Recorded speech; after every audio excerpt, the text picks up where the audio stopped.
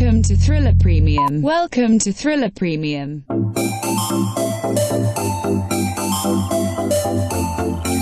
In-depth coverage and timely analysis of macro and micro happenings in crypto and Bitcoin. Welcome to Thriller Insider.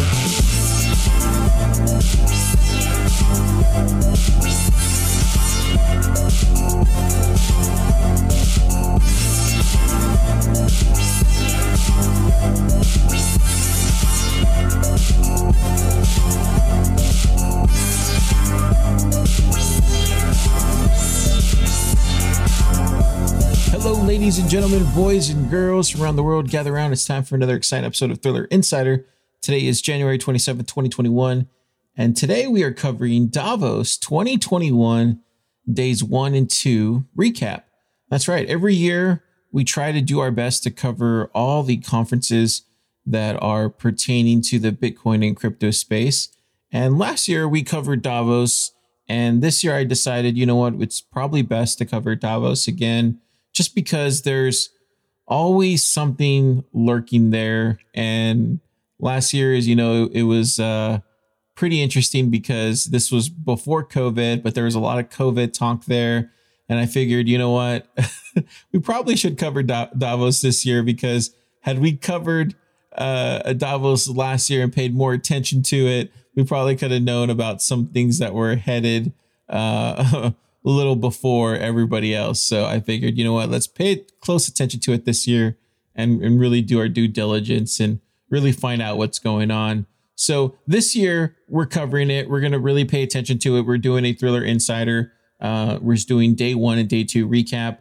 And I picked out the best kind of, audio from these 2 days, kind of highlighting what's going on and what they're talking about in Davos for your listening pleasure. So in 1973, World Economic Forum founder Klaus Schwab launched the first Davos Manifesto. He set ethical principles nearly 50 years after its founding, and the forum has launched a new manifesto this year. The global economy has undergone a huge transformation, and they're kind of doing this whole great reset, right? And I kind of mentioned it last year. There's this whole talk about this great reset. And with the rise of big tech and the rise of China and wage inequality and ethical companies and big green tech, there's a lot going on. And, we're going to do our best here at Thriller Premium, to kind of cover, these global insights and look into the impact that, crypto and Bitcoin are having on these wider issues. With how it's responding to COVID-19 and restoring economic growth and kind of advancing this new social contract that's kind of pertaining around with what's going on here, right? I'm really going to do my best to stick to that narrative, right? I'm not going to try to, feeder off into this politicizing that's being done around the world around these issues, right? I'm really going to focus on the digital currency aspect of it all, and the Bitcoin aspect of it all. So I promise you that. So with that, let's dive into Davos 2021.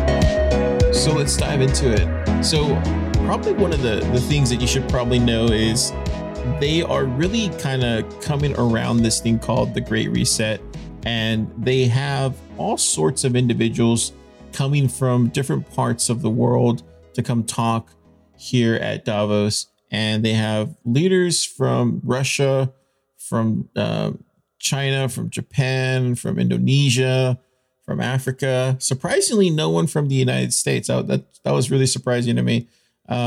You have people from the central banks, from different CEOs from like some of the biggest banks in the world, central banks from like Sweden, from Switzerland, from all over the place. You even have someone like what you would call the global elite too as well. So I'm going to play for you kind of their video of what they are calling their quote unquote agenda for 2021, called the Great Reset. And just kind of listen to the information that they're kind of showing here. It's pretty fascinating how they even talk about how it sounds like a conspiracy inside the video. So take a listen. The pandemic has radically changed the world as we know it, and the actions we take today as we work to recover will define our generation. Now is the time to think what history would say about this crisis. 2020 has been challenging on a lot of levels, as economic, environmental, and societal frailties have been laid bare. But it's also proved that when we need to, we can act rapidly and restructure our lives. The recovery from the pandemic is an opportunity. We can see rays of hope in the form of a vaccine, but there is no vaccine for the planet. Nature needs a bailout. You don't want to go back to the status quo that you had before simply because it was the status quo that got us here. With everything falling apart, we can reshape the world in ways we couldn't before, ways that better address so many of the challenges we face. And that's why so many are calling for a great reset. A great reset? That sounds more like buzzword bingo masking some nefarious plan for world domination. Hands up, this kind of slogan hasn't gone down well. But all we really want to say is that we all have an opportunity to build a better world.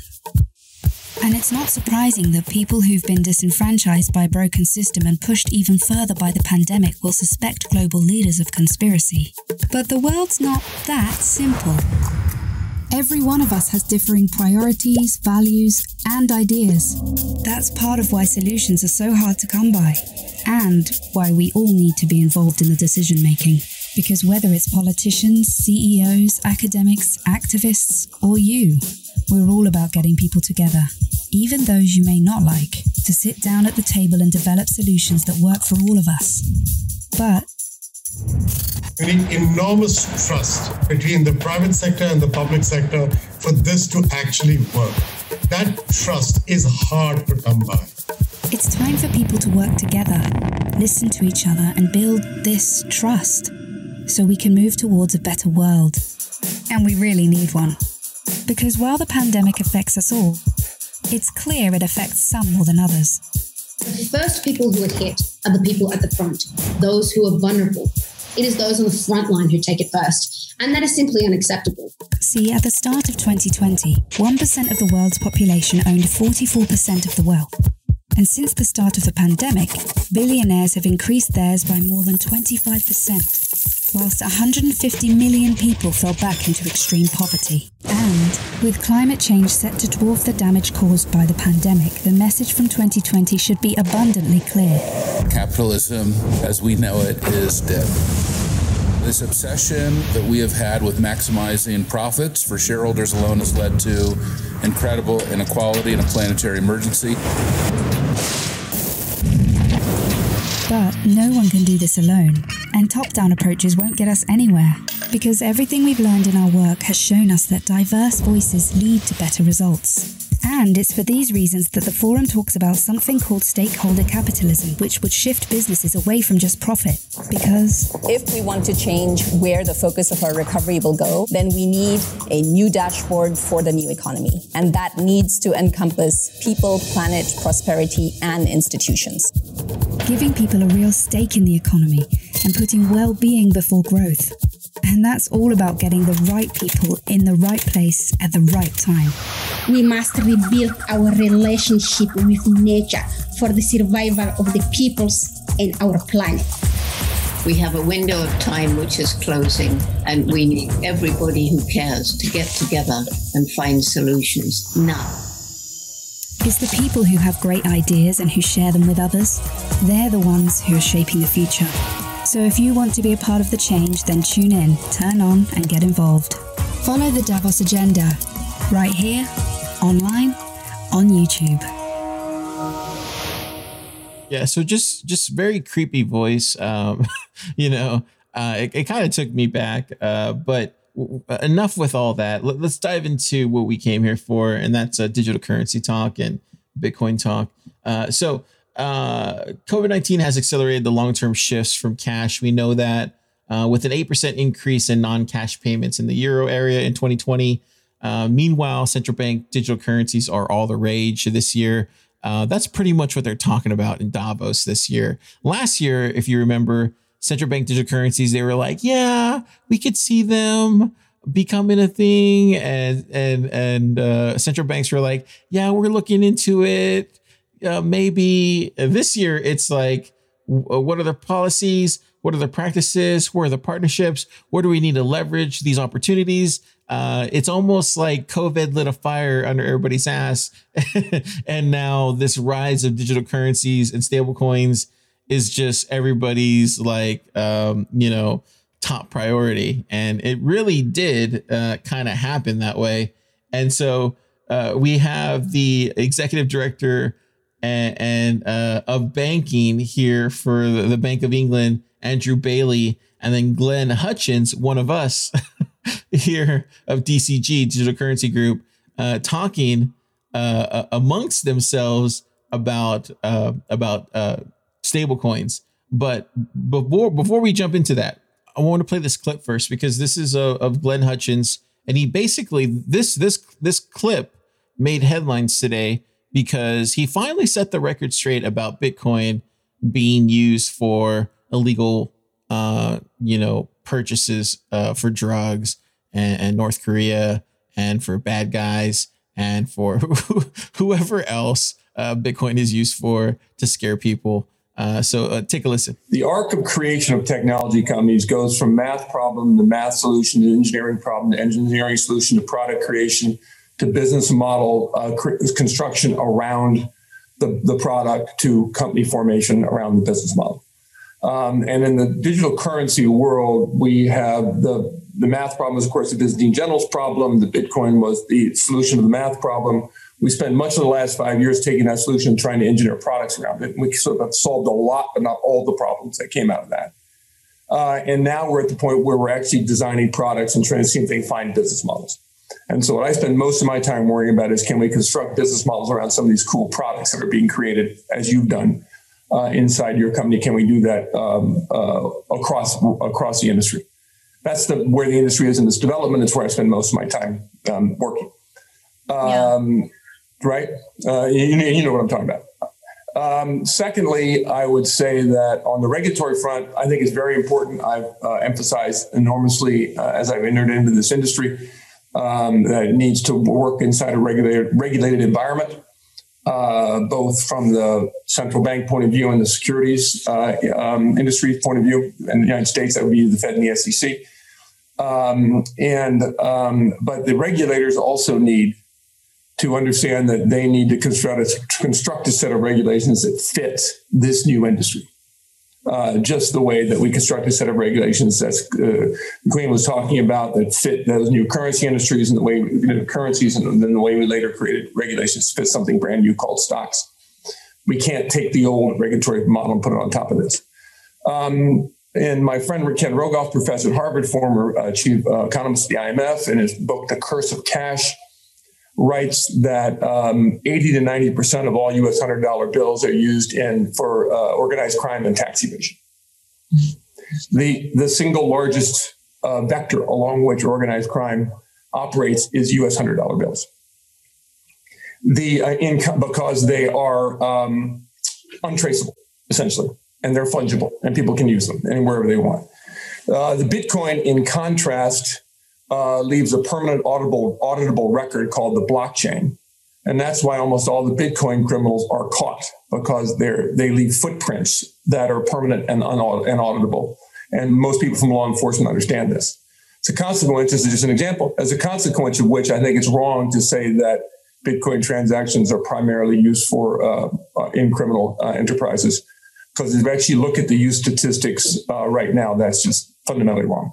And so I think those sort of understandings of kind of what happens in this industry and how it operates, how it compares to the economy that we're proceeding, need to be overcome with a fair amount of education. So that's my second thing I worry about. Yeah. So, I mean, Glenn just gets it, right? I mean, we're talking about a very smart man here, right? He's co-founder of North Island Ventures. You know, he's director here of TCG. I mean, you look at his just list of past jobs that he's had here, the Federal Reserve, BA at Harvard, MBA at Harvard. Come on. I mean, if there's anybody that can explain this and people might listen, it's this guy. So hopefully he set the record straight for these people here at Davos, and let's hope that they finally listen. So that was well and good that he finally said that, and it finally caught headlines, and finally somebody with notoriety can actually get this out there, and people will listen, because we've been saying it for a really long time.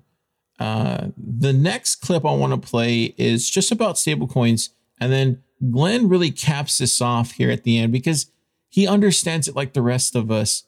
We know where this is headed, and a lot of the people here at Davos are bankers, are politicians, are the quote unquote global elite. They think stablecoins are going to be the next big thing, and they think fiat currency is going to be continuing, and for a time it will.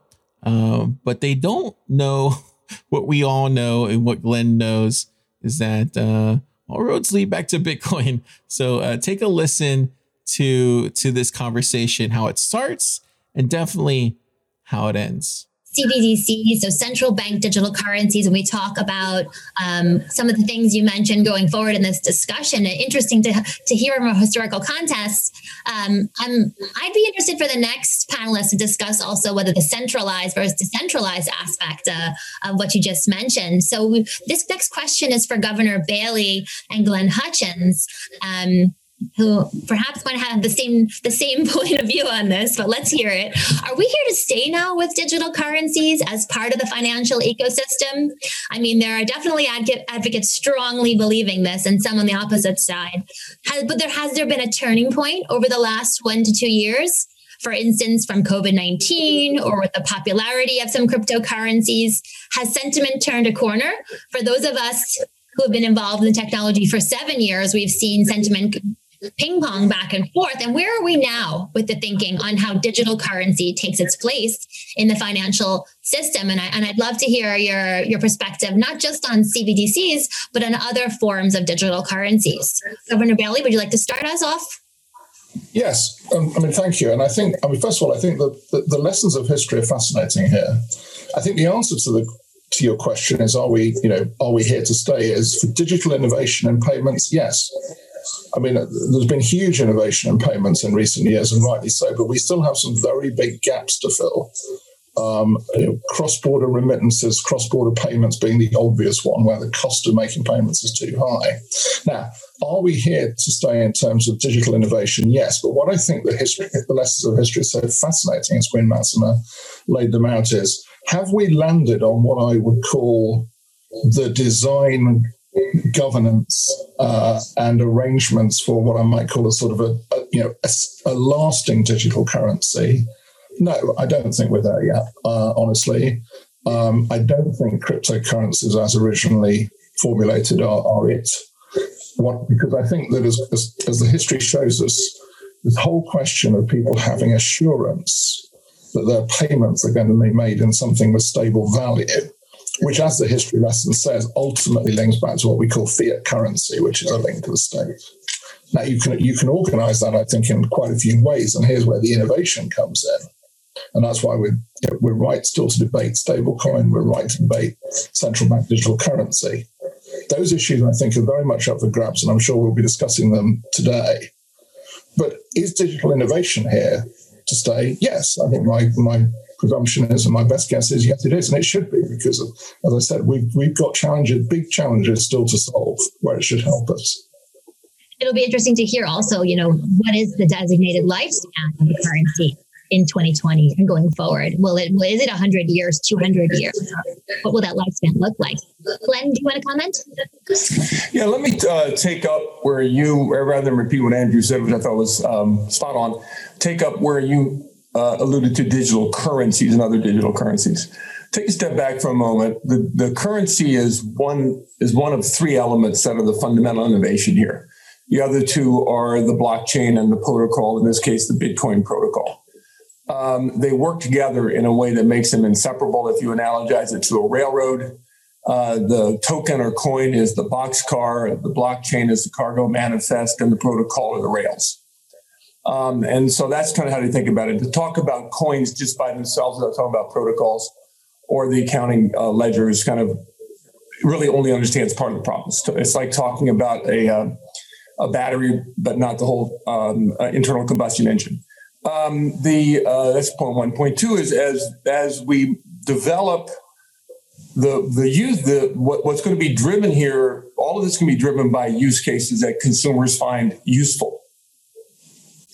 And then that will allow the adoption of those technologies and adoption of those coins that are associated with the technologies. So the first, for instance, I should disclose that I'm an investor in Elizabeth's company, have been there for happy investor for years. And so she's found a use case. And the original use cases for the tokens were, in fact, payments. People talk about payments. But then when Ethereum was created, a different kind of token, a different solution, that became the use case there became smart contracts. And opened up a whole new way of using this digital currency technology, and a whole new set of products can be created around that. And we're now evolving into each particular company or each particular network that's created with a set of use cases has its own token. So we're at a place now where there are going to be a proliferation of tokens run on networks based upon certain protocols. And so there will be multiple tokens that'll be used. And my guess is, and those will be driven by the use cases that we present to consumers to use those tokens. And then they'll come back, in my view, into things like protocol, into things like Bitcoin and stable coins for purposes of being a store of value. Another way of looking at it is more like if you're a artist and you own the rights to a song or to a movie, each time that movie is created or time that movie is shown, you get paid a little bit and it becomes more valuable the more people watch the movie. Tokens will grow in value as the network that they're attached to has more use cases. And then those tokens will themselves be more valuable. And since they're multiplicative around the networks, they'll need something to come back into: stable coins, Bitcoin, and fiat currency. Yeah, he gets it. And you kind of see this today with what happened with GameStop, right? I don't know if y'all been following the news as of late, but GameStop has kind of caught fire as a stock here recently because of a Reddit board that got the stock pumping and then shorted a lot of Wall Street vets in the process. And then they got their feelings hurt and then banned the Reddit board because a lot of Wall Street vets got really gutted. I thought it was hilarious. But anyway, but you kind of see that process where hypothetically GameStop should be an ERC20 token, because a lot of us, me included, I love GameStop. I love going to GameStop and just browsing over there. I might not necessarily buy anything, but if I could hold GameStop token, I would, right? Because I'm a fan of that brand, of that experience of going there. Same thing with my Regal Theater here in Austin, Texas. I don't know if you guys have a Regal Theater, but I love Regal Theaters, or I love Alamo Drafthouse. If I could hold Alamo Drafthouse coin, I would, right? And if I could redeem it there, I would. So I see what Glenn's talking about. And if that value of Alamo Drafthouse coin went up, you see how it's kind of turning. And that's exactly what he's saying. Most people don't realize where this is headed. Most people don't realize how these store values are going to occur. People think that stable coins are the end all be all for everything, that we're just going to move over from a dollar-based currency to a digital dollar-based currency. And that's going to be the end of it. No, everything is becoming a token of value of some sort. It might, and don't get me wrong, it might take, it's not going to happen next year or the year after. It might not even happen this decade, right? But at some point in the near future, this token of value is going to happen around us. And it's going to have to, because as you'll later find out through this episode, the world is becoming more of a consumption economy. And we're slowly turning from a global creation economy where we're manufacturing things to we're consuming things at a greater rate. So something has to give, right? So I really think that Glenn is very on to something there, and I think if you're holding Ether right now, gosh, so you're looking pretty good. And don't get me wrong, there's going to be other smart contracting platforms like Cardano and possibly Polkadot and possibly who knows, maybe Tezos. We never know, but there's going to be other smart contracting platforms that'll hopefully compete with Ethereum, because we can't have just one competitor, right? Control it all. So we'll see, but it's going to be very interesting to see how all that plays out. But right now, definitely Ethereum has the lead. But yeah, stable coins are all the rage right now here at Davos. And as you can see, a lot of those people have no idea where this is headed.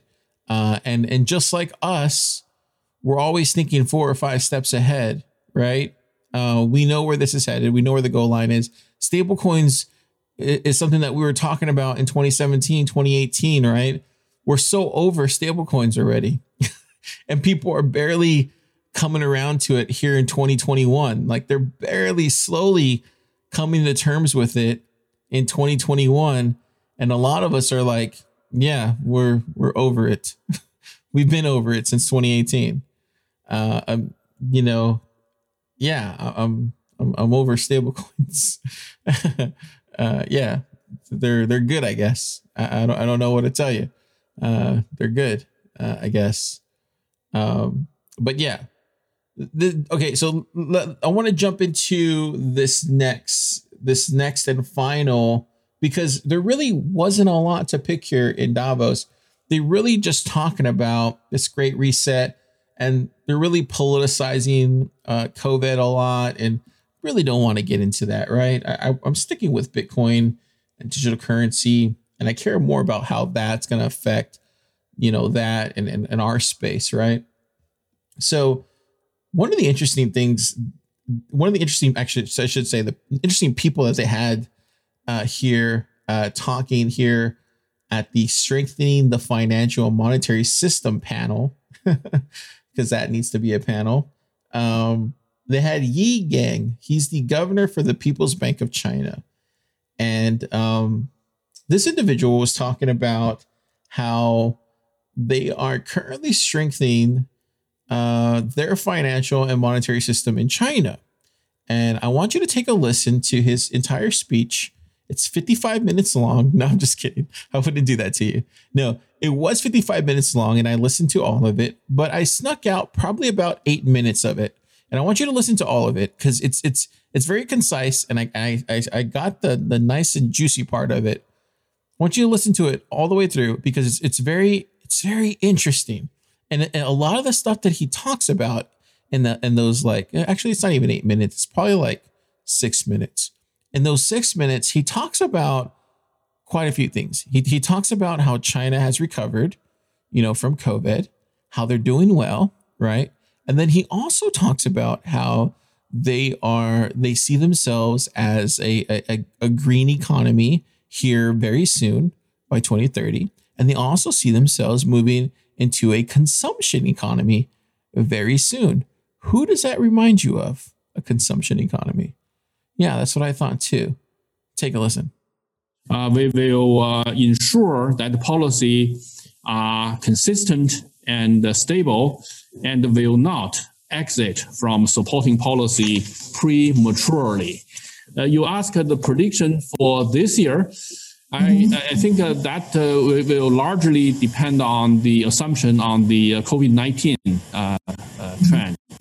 My large probability prediction is that this year, Chinese GDP will grow more or less along the potential growth level.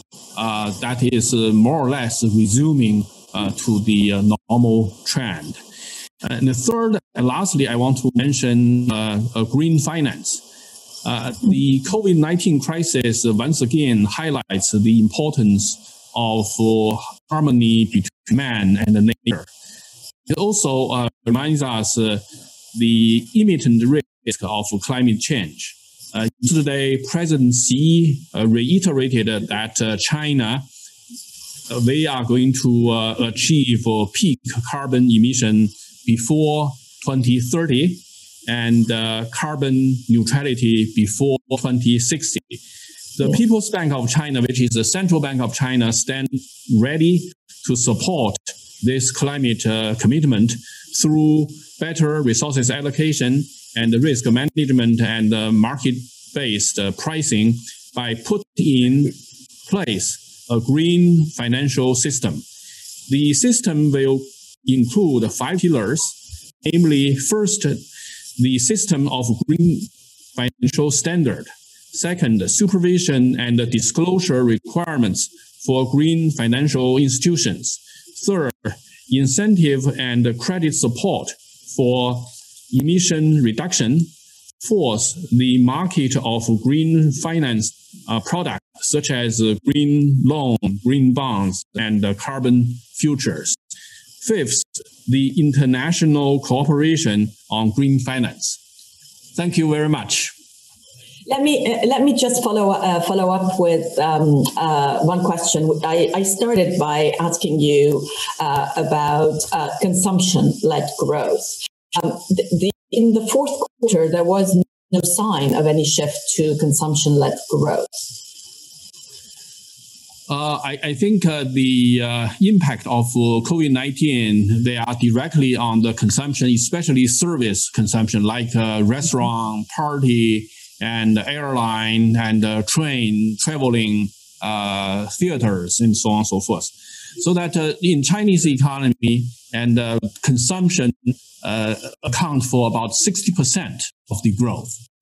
But during the pandemic, the percentage of consumption decreased.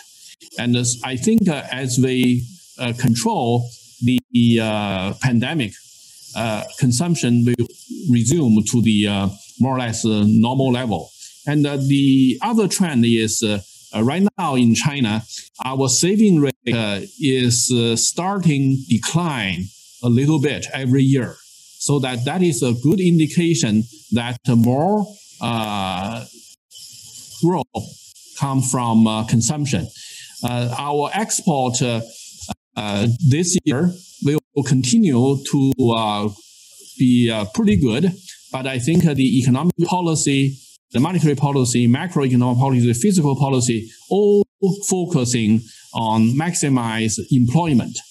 If we have stable employment, that will guarantee very good consumption. So that by and large, our macroeconomic policy and the monetary policy would focus on consumption and make China to a smooth transition to a consumption-driven economy. Domestic demand would be, by and large, the most important and the bulk of the entire economy.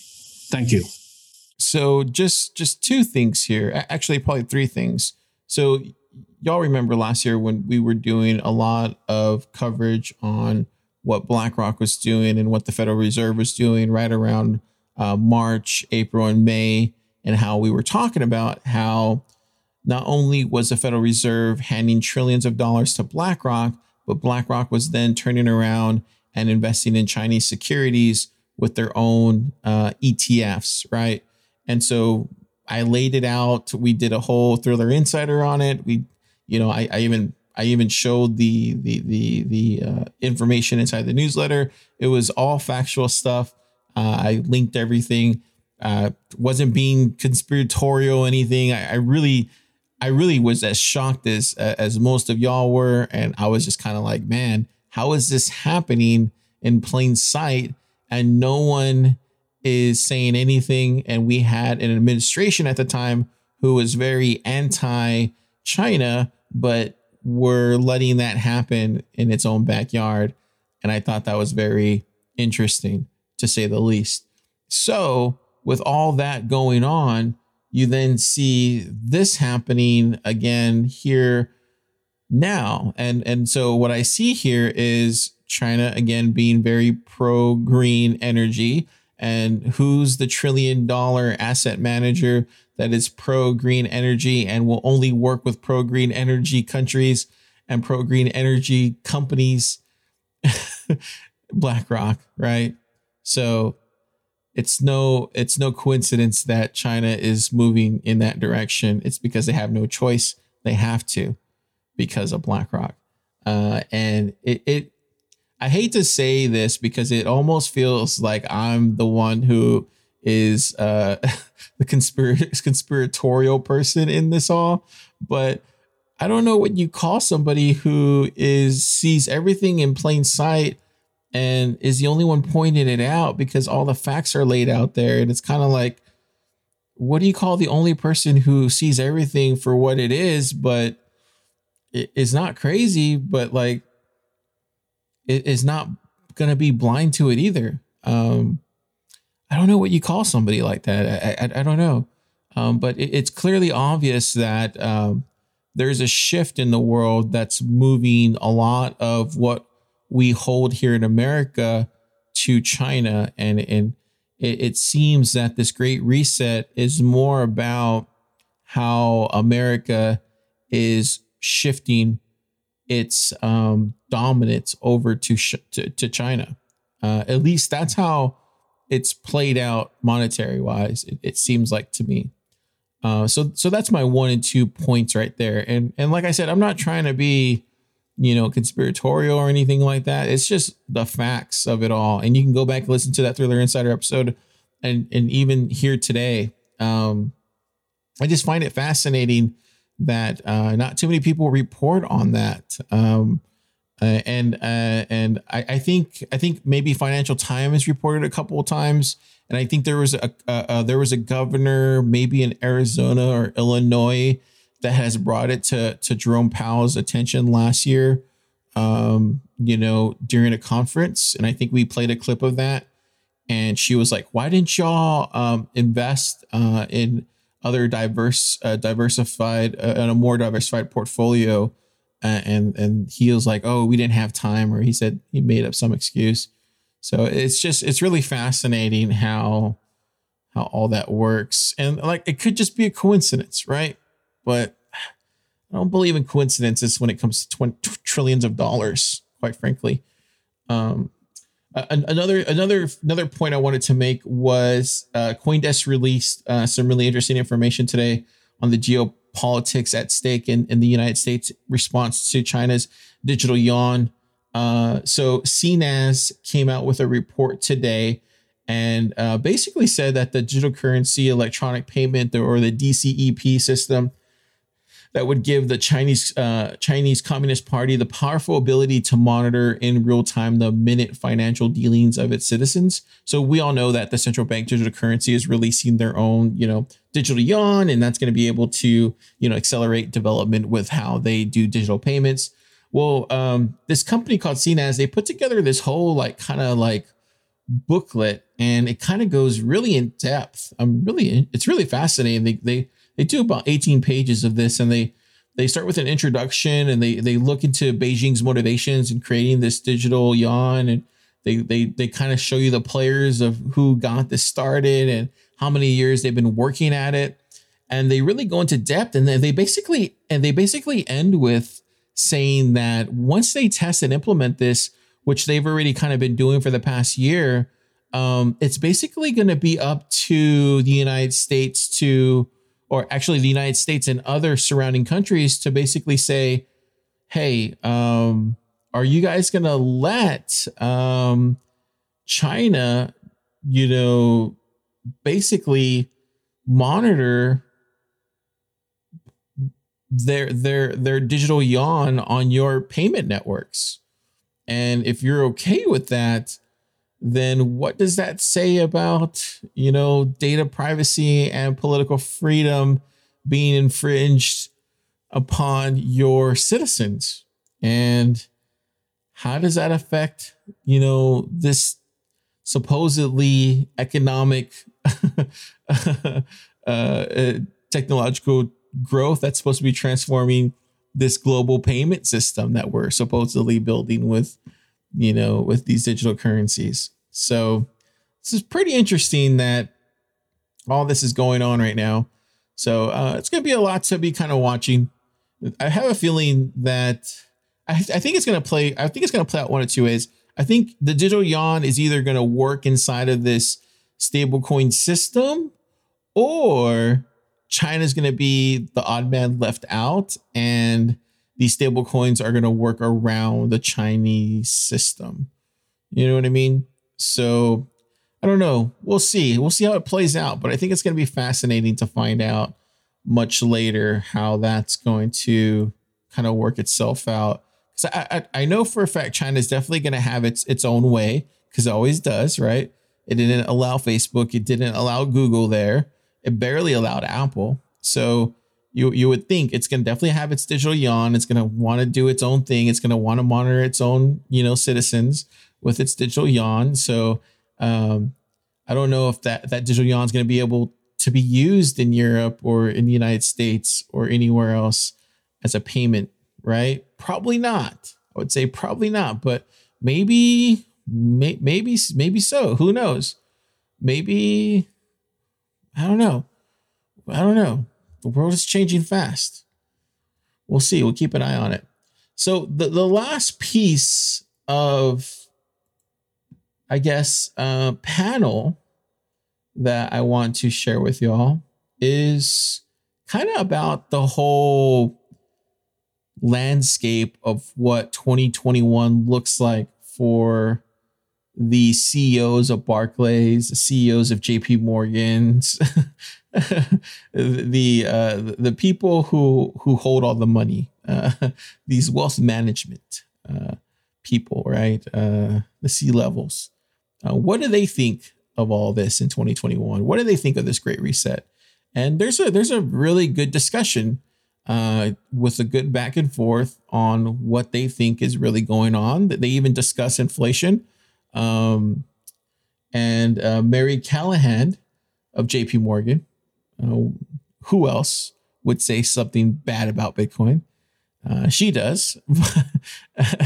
But take a listen. It's probably about a good 10, 12-minute clip, but there's some good back and forth there. And they give you a good summarization of what they see 2021 outlook in the markets kind of looks like. So take a listen. Sure. I think it's a really good point, Francine. I would say if you go back to the last financial crisis, and this is just a very high level of commentary, I would say you had a situation where you had a lot of solvent companies that were actually illiquid. And so we had issues in the economy. I would say right now, we may have the opposite problem. You may have some insolvent companies that are actually liquid because of what's happened over the past year. I think these are real issues that are going to have to be worked out, counterparty to counterparty. Do I think they pose systemic risk? No. Do I think we're seeing rotation occurring in the economy and changes where certain sectors are growing and others are facing structural decline? Absolutely. That's what happens in vibrant economies as you see rotation, as you see new technologies, as you see new disruption. And unfortunately, you're seeing, because of this dislocation, the effects of greater inequality, you're seeing polarization. And these are the fundamentally difficult issues that our leadership needs to help solve. Jeff, what do you see in the real economy?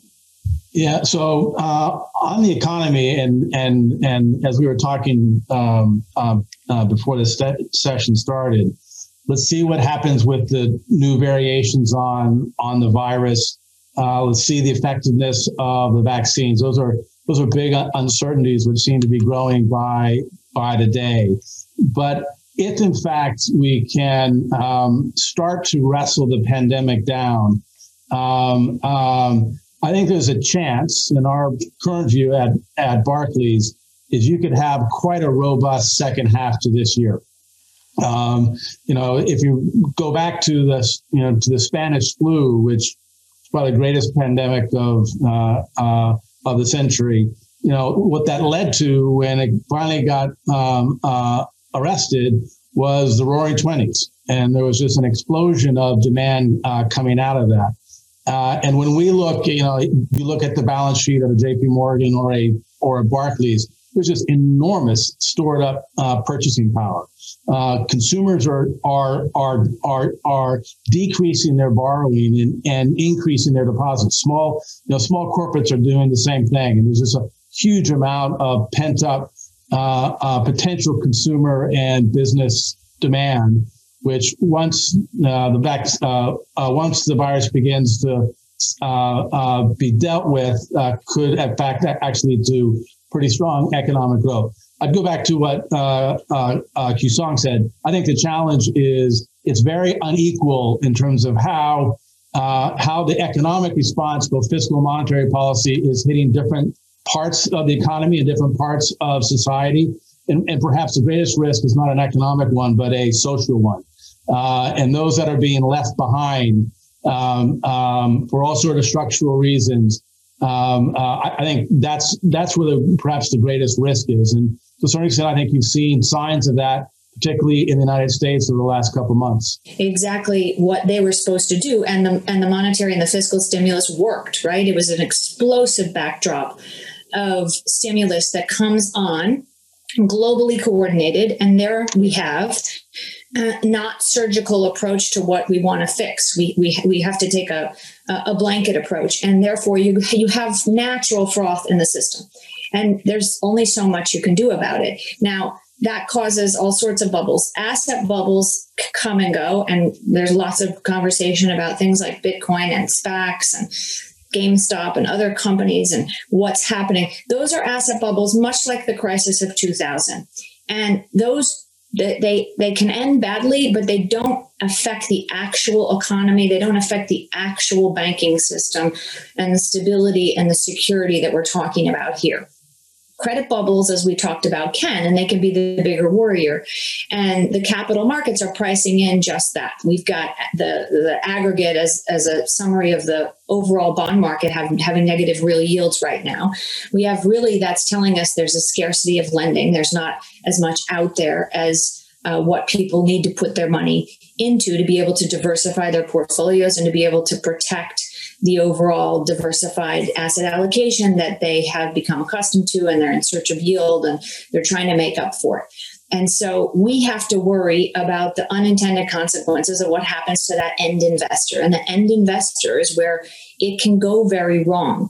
And some of these things just haven't been battle tested. You think just in the US, there are companies like mortgage fintechs, and there's a mortgage foreclosure moratorium. So we don't have any idea what that's going to mean and how that's going to play itself out. But that's where we really have to figure out, where there are no rules and there are becoming access to the banking and financing market. Where are things not tested? How can we get ahead of it? And where can we make sure that we're not allowing those things to happen? Because that's where it really affects the end user. Q-Song, what does that mean for private markets? Is it an opportunity or is it a challenge? Yeah, I think it's mostly an opportunity. And, everything that the governor said, I kind of agree with, in the sense of we need smart public-private partnership here. But there are market-based solutions to a lot of this to just get the economy going again. And when you think about creation of new companies, new business models, ways to improve healthcare, ways to do online education, ways to improve basically people's lives in a world that's been disrupted. Private capital is funding a lot of that. We're the ones who are helping management teams grow. We need smart regulation. We need thoughtful fiscal and monetary policies, which aren't trying to solve the issues of yesterday. They're focused on the issues of tomorrow. And we do need coordination amongst our leaders to do that. I think Jess brings out a really good point, which is I'm less concerned really about the old issues of the banking system. I'm much more concerned about issues around social stability, not financial stability. How do we figure out how to get trust back in government? Because government is going to be an important solution path moving forward. I think there's no more important thing that can be done right now than solve the healthcare crisis. We're not done with that yet. We're very early days, and I think it's very clear that you cannot solve and fix the real economy and get that going again until you can get the health of our people all set up the right way. So there's lots to do, but I do think the private markets and private capital are actually a huge source of opportunity and redirection of capital to the elements of the economy that are in need of it, and that can use it to grow.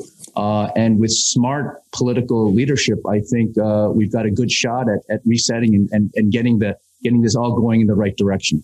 You know, you can have this very aggressive fiscal and monetary policy that we are having, anchored by the fact that interest rates are effectively zero, if not in many G7 countries negative on a real basis.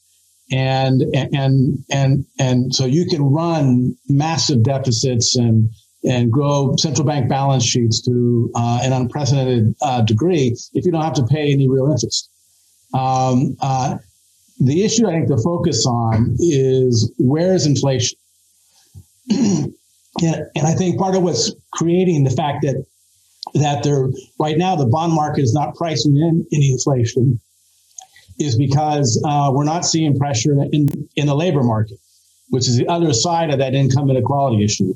What is generating massive financial returns right now is intellectual capital. Labor is not being paid. That's keeping inflation low, keeping the bond market comfortable, and allowing governments to run these deficits. But I think, as everyone said, from the governor to Kusan and Mary, we've got to start investing in a way that deals with the income inequality issue. And it's a timing issue of, getting people to work with wages that allow someone to afford to live. The price of that might be on the back end, you're going to get some inflation, you're going to get the bond market to move. And then all of a sudden, governments borrowing for free may not continue forever. And that may be the ultimate economic challenge that we face. Governments borrowing for free may not continue forever. Yeah, that's definitely a good place to stop right there. Let's jump into key takeaways. So, the Federal Reserve, the United States Central Bank, said today at a conclusion of its regular Federal Open Market Committee meeting that it would keep its key overnight interest rate near zero and make no change to its monthly bond purchases of at least $120 billion. Federal Chair Jerome Powell said that there was a great uncertainty ahead.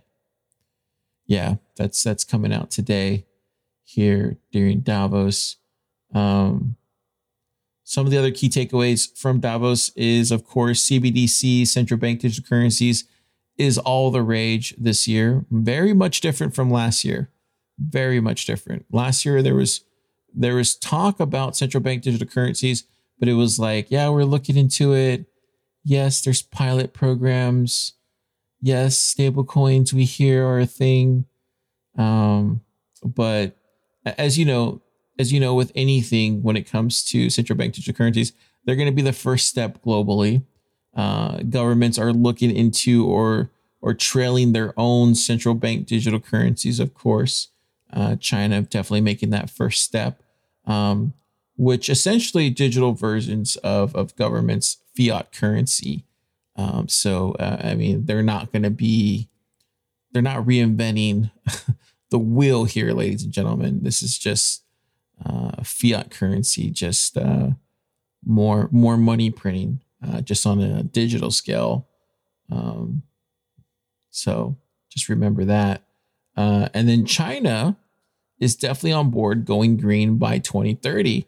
And they definitely will use their monetary might to do so. So that's going to be interesting because they're looking to become a consumption-driven economy very soon. And that could sway a lot of business their way in the very near future. America is not looking good right now. Quite frankly, the future's not looking good in America, and it's sad being an American citizen knowing that. One of the things that scares me is hearing all this news and seeing this. It's like, geez, can we get some good news here in America? But yeah, I wish you all well who are listening to this, and hope you guys are doing okay. Bitcoin, of course, this is our last key takeaway. Bitcoin use of criminal activity is subsiding thanks to Glenn Hutchins making that statement today. Thank you, Glenn. And Bitcoin is still seen as a bubble because of what Mary Callahan said with this statement. There's lots of conversation about things like Bitcoin and SPACs and GameStop and other companies and what's happening. Those are asset bubbles, much like the crisis of 2000. And those, they can end badly, but they don't affect the actual economy. They don't affect the actual banking system. Famous last words, if I ever heard some. Those are famous last words right there. Comparing Bitcoin to GameStop stock. Not good. Definitely not good. Oh man. She's going to regret ever saying that. Just because, Bitcoin's going to eat your lunch, man. You have no idea. Golly. Imagine saying that. Golly. Comparing Bitcoin to GameStop. Wow. That's a new one. What is up with JP Morgan making crazy statements about Bitcoin? What is going on? Comparing it to GameStop. Come on. It's at 30K. It's at 30K, baby. Comparing it to GameStop? Give me a break. Give me a break. Okay, I had enough of Davos.